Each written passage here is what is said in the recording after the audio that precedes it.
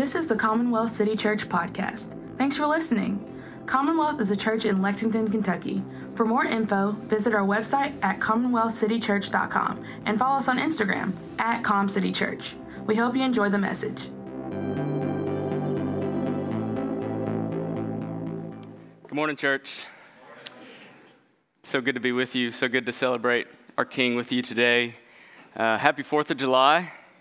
Pray that as you leave from here, you get to recognize what a great opportunity it is to just be the family of God as we gather together here and as we're sent from here to host or to attend. What an opportunity it is to get to just be the family of God together with family and friends. And I'm grateful for that and grateful to be with you this morning. I'd like to begin with a story about a man named William Cooper, if that's okay. Good? Okay, I think we're good. Hope you're good with that. Anyways, William Cooper was a famous hymn writer from the 1700s. Cooper was born in 1731, and at the age of 6, great affliction and despair began in his life. He lost his mother at the age of 6 after he had already lost 3 of his siblings, and his mother passes away while she's giving birth to her 5th child. From here, Cooper is sent off to boarding school where he is treated badly and ostracized by his colleagues. And eventually he's able to leave this boarding school where he goes to a different school where he actually had a positive experience, where he fell in love with literature and poetry. And when Cooper was 18, he left this school and became a lawyer's apprentice, spending the next decade training to become a lawyer. However, this was not Cooper's idea. This was something that his father desired for him. Cooper never had the heart for public service or the public life to be a lawyer, or definitely not a politician. When he was 32 years old, as soon as he was about to be examined to practice law in the midst of battling severe depression, he had a mental breakdown. In this time, Cooper attempted to take his own life 3 times, and this would not be the last 3 times of his life. From here, he was placed into a mental asylum. When he was admitted to the asylum, he was placed under the care of a Dr. Nathaniel Cotton. Dr. Cotton was a faithful lover of Jesus and the message of the gospel, which he faithfully shared with Cooper time after time, but to no prevail. Cooper was ridden with guilt and shame from his suicide attempts, and it was often hard to soften his heart. One day, Cooper finds a Bible laying on a bench, which is said in his biography was apparently not put there accidentally, that Dr. Cotton may have had something to do with this. And he begins to read the account of Lazarus being raised from the dead, which he said showed him the mercy of the Savior. From here, this leads him to the book of Romans, and especially to chapter 3, verse 25, where he reads, "Christ Jesus, whom God put forward as a propitiation by his blood to be received by faith. This was to show God's righteousness." When Cooper read this verse, he says that he was immediately converted. Cooper says that the full beams of the Sun of Righteousness shone upon me, and I saw the sufficiency of the atonement he had made. My pardon sealed in his blood and all the fullness and completeness of his justification. In a moment I believed and received the gospel.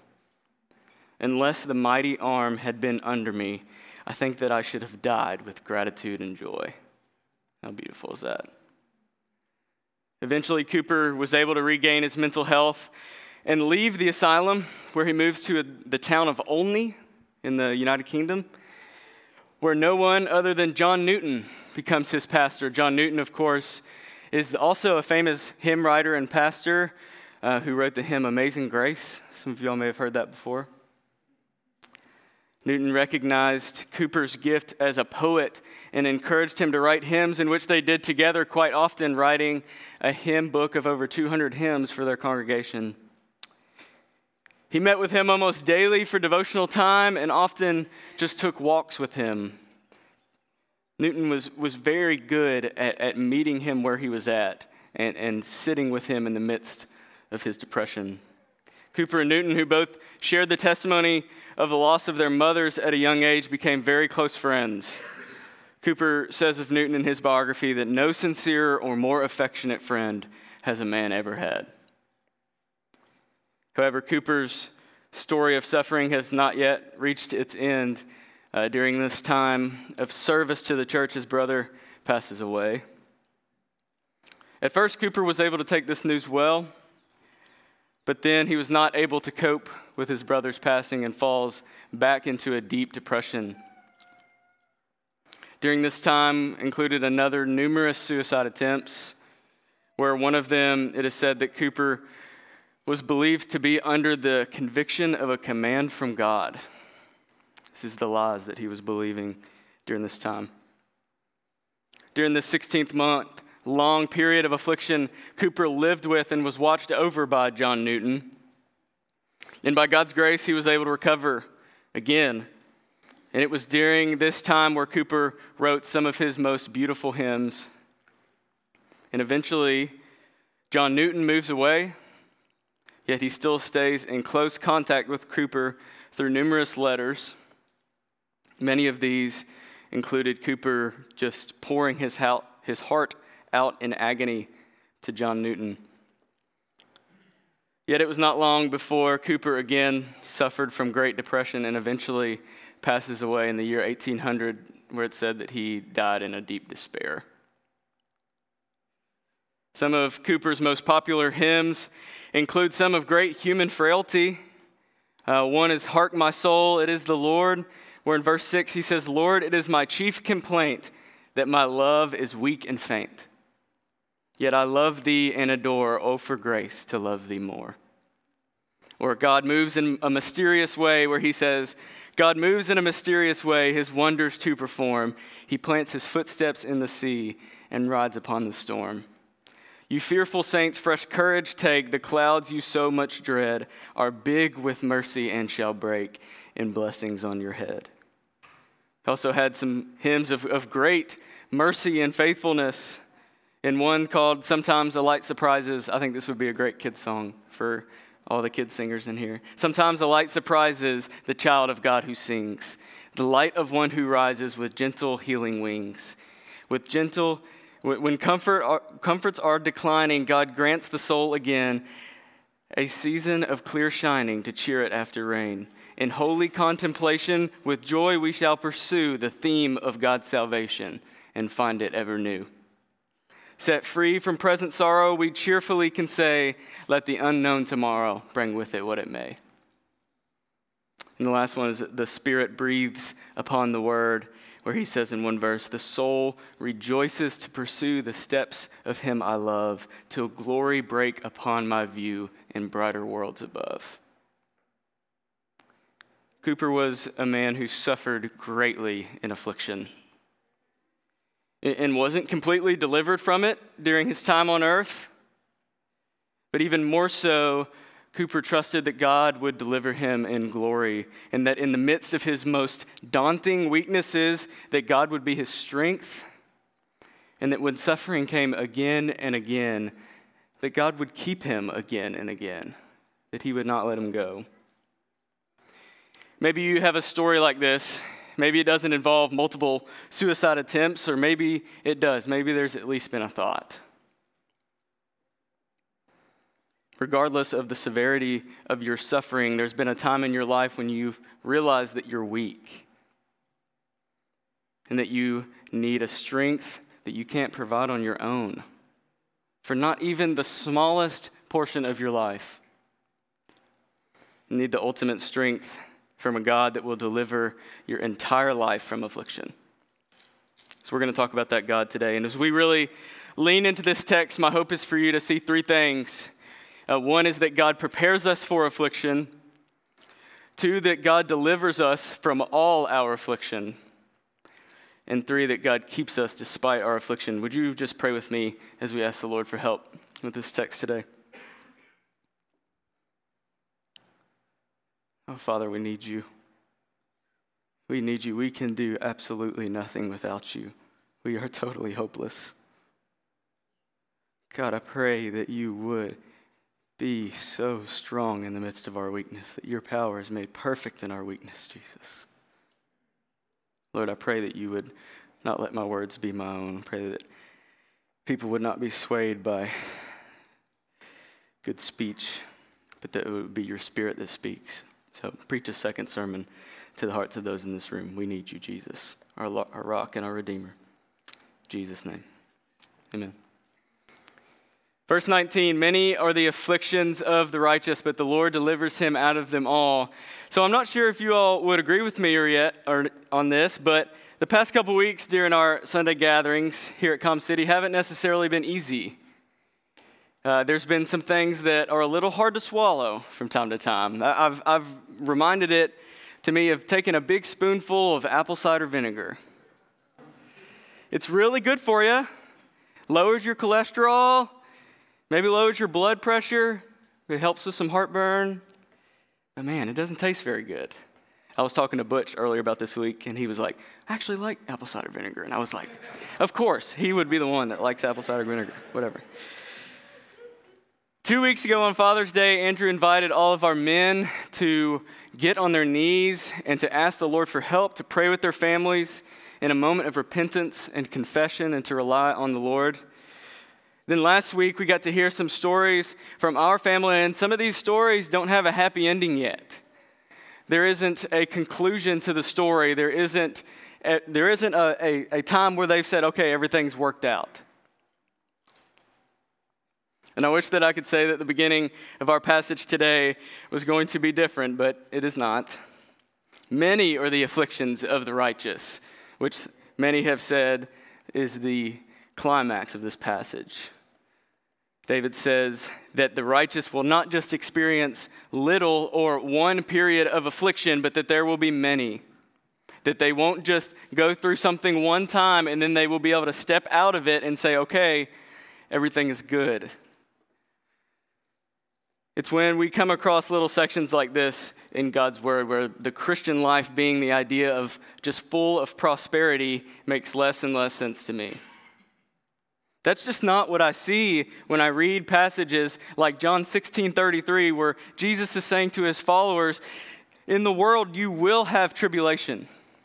Or in Acts 14, when the Apostle Paul is stoned, he's dragged out of the city and then gets back up and goes into the same city that he was just stoned in to encourage the disciples with verse 22, which says, through many tribulations we must enter the kingdom of God.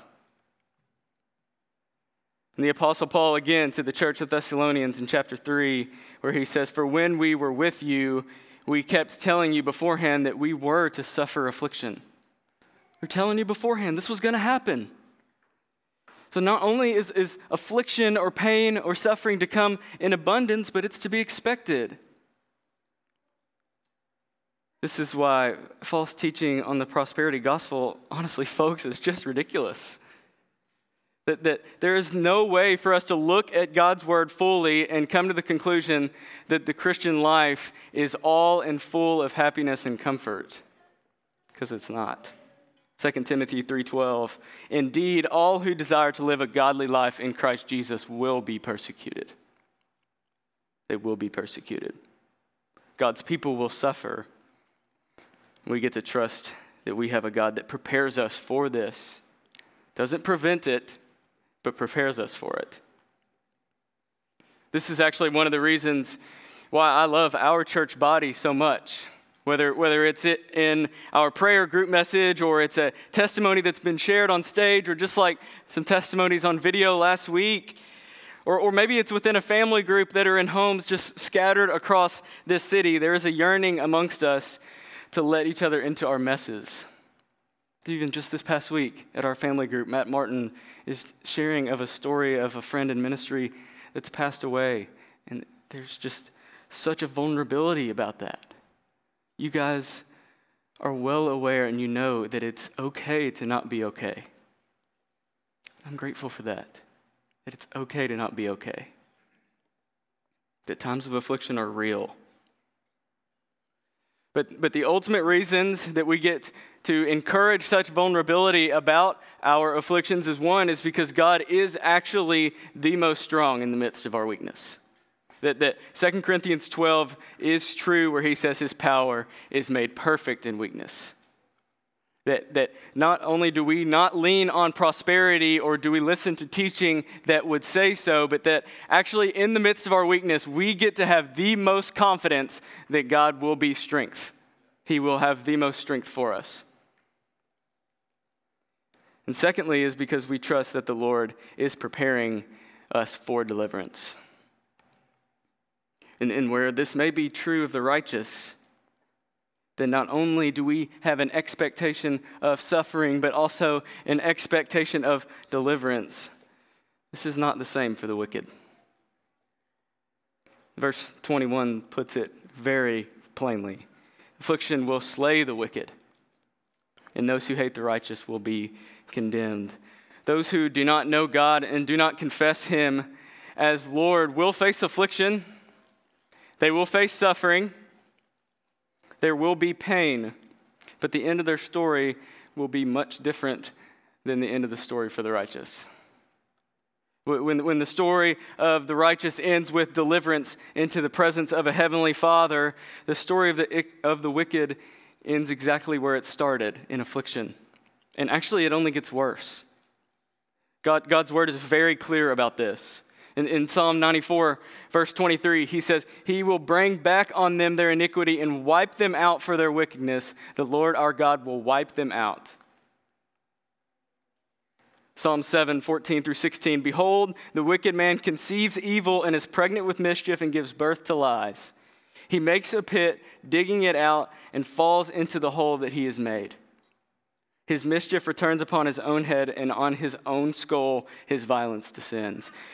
God makes it very clear that it is impossible to fight your affliction by your own strength. It'd be like if you're drinking from the ocean and expecting it to quench your thirst. Just not going to do a thing. Your own actions and trying to protect yourself from more despair and suffering is just digging a deeper hole. It really is sin that results in affliction and pain and suffering from beginning to end that will be the ultimate killer of the wicked. I know this isn't easy, but this is reality. So we need someone to die for that sin. And if you're in this room and you feel like that this may be you, or you know people in your life that are in this, and you feel like that you are staring affliction in the face with no way out, guys, please hear me say this. There was only one man who suffered the most affliction. There was only one man who suffered the most pain and the most suffering, and his name was Jesus. There was only one man that died the death that we deserve so that we would not bear the consequence of our own sin, and his name was Jesus. There was only one man that did not let his affliction kill him forever, but was able to step in our place, was able to raise from the dead, so that his people may follow in his footsteps into the glorious presence of the Father.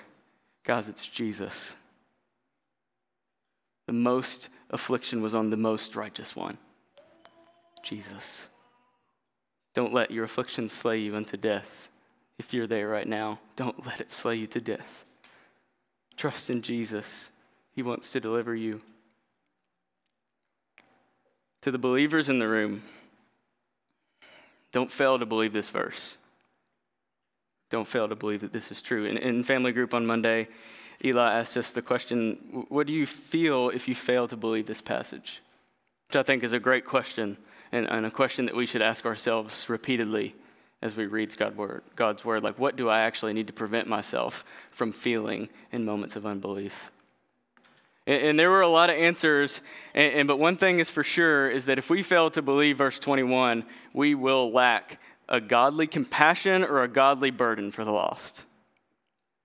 That there will be times where we look at this verse and we want to soften it down a little bit and be like, oh no, God doesn't really do that. That's not the kind of God he is. Folks, this is true. And if we are saved in this room, we are entrusted with a message that has the power to save. And if we're entrusted with this message, folks, we cannot be silent. We cannot be silent, for people need it. In every corner of this world, people need it. There are places in this world that have never even heard the name Jesus. They need it. The hope that we have is much too valuable. It's much too valuable. Secondly, that God delivers us from all our affliction. Verse 19, for many of the afflictions of the righteous, but the Lord delivers him out of them all. This psalm is full of the sense of God's universal deliverance of the righteous. That even as we just look back through this text and rejoice, this is the pleasures of getting to go last in this psalm. You kind of get to go back through all of it. But verse 1, I will bless the Lord at all times, and his praise shall continuously be in my mouth. Verse 4, delivered me from all of my fears. Verse 5, that those who look to him are radiant, and their faces shall never be ashamed. The Lord heard him and saved him out of all his troubles. Verse 6. Verse 10, but those who seek the Lord lack no good thing. Verse 17, the Lord hears and delivers him out of all their troubles. Don't you get this sense of this universal deliverance, that all these alls and nones, that God is very clear about this? It's beautiful. It's beautiful that the Lord would have David be so repetitive in this as he writes. So why doesn't this change our perspective on affliction? And I'm including myself in this. Why doesn't this change our perspective on affliction? When Eli asked that question about failing to believe these verses, my mind immediately went to our condemnation.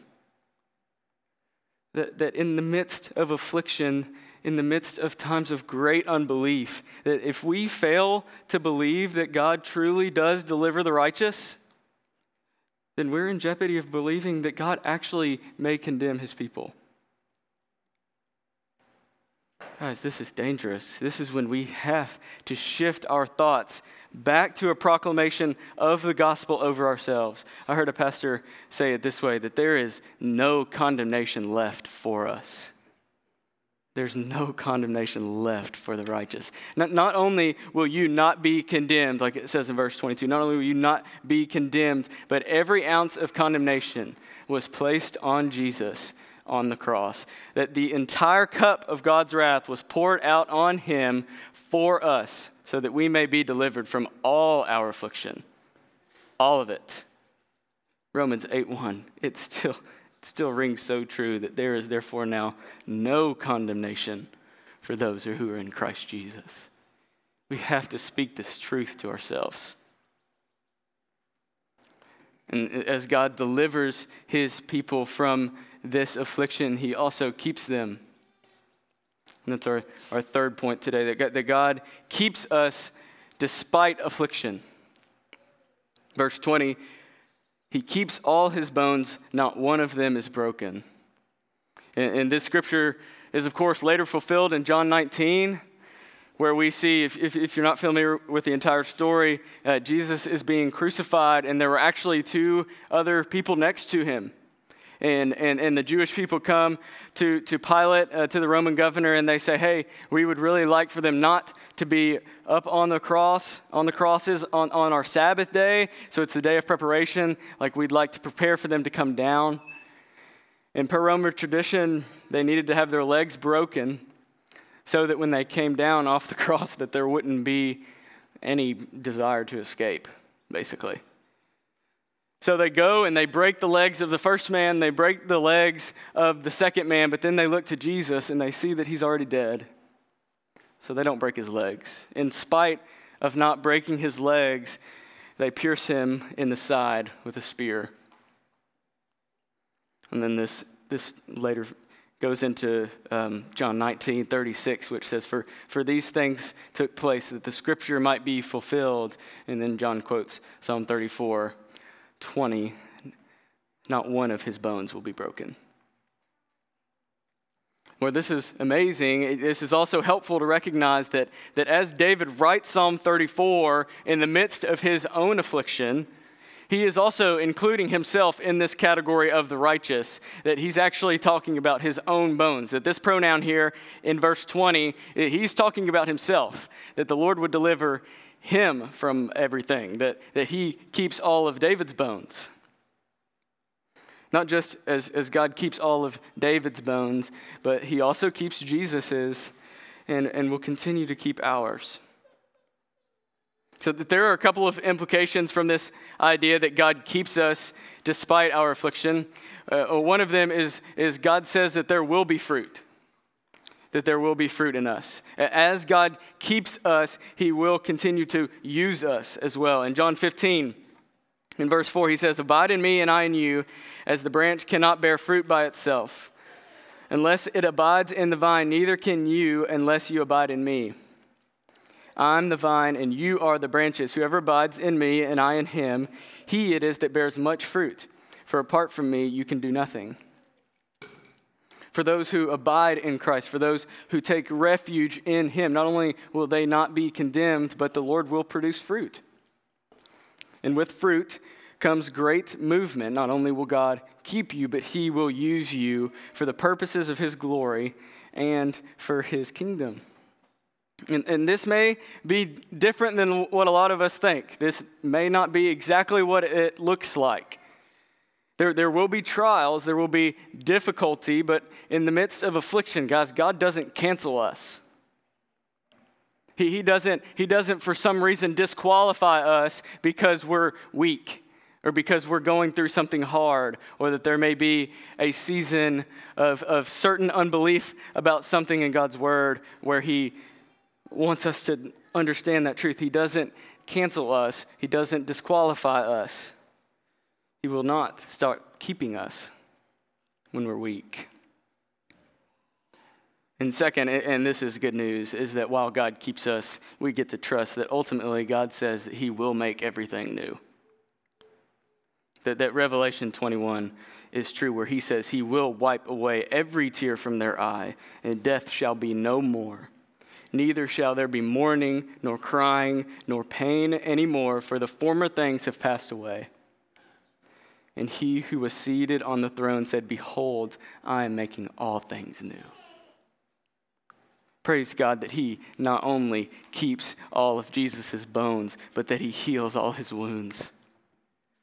That the lashes on his back are healed, that the crown of thorns on his head is no longer, that the piercing of his side is completely restored. Praise God that the righteous will follow Jesus in this, that we're promised this, that God is making all things new, that we are living in this already saved but not yet glorified concept here on earth. What a glorious truth that is. That not only he keeps us despite affliction, he's making all things new into a place where there will be no more tears and no more sorrow and definitely no more affliction. Oh, how we gloriously await that day. Verse 22, the Lord redeems the life of his servants. None of those who take refuge in him will be condemned. And this is just where we're going to end today. We talked about William Cooper. William Cooper was a man that bared this verse well. And where death fought hard to discourage him in the death of his siblings and his mother, God prepared him. Where guilt and bitterness from multiple suicide attempts fought hard to control him, God delivered him. And where depression fought hard to take him back time after time again, God keeps him time after time again. We're gonna finish today with Cooper's most popular hymn, where he wrote the hymn, "There is a fountain filled with blood." Most of y'all have heard this. We've sang this a lot here at Com City. But these two verses have just meant so much to me. I just want to read them for you. It says, "Dear dying Lamb, thy precious blood shall never lose its power, till all the ransomed church of God be saved to sin no more.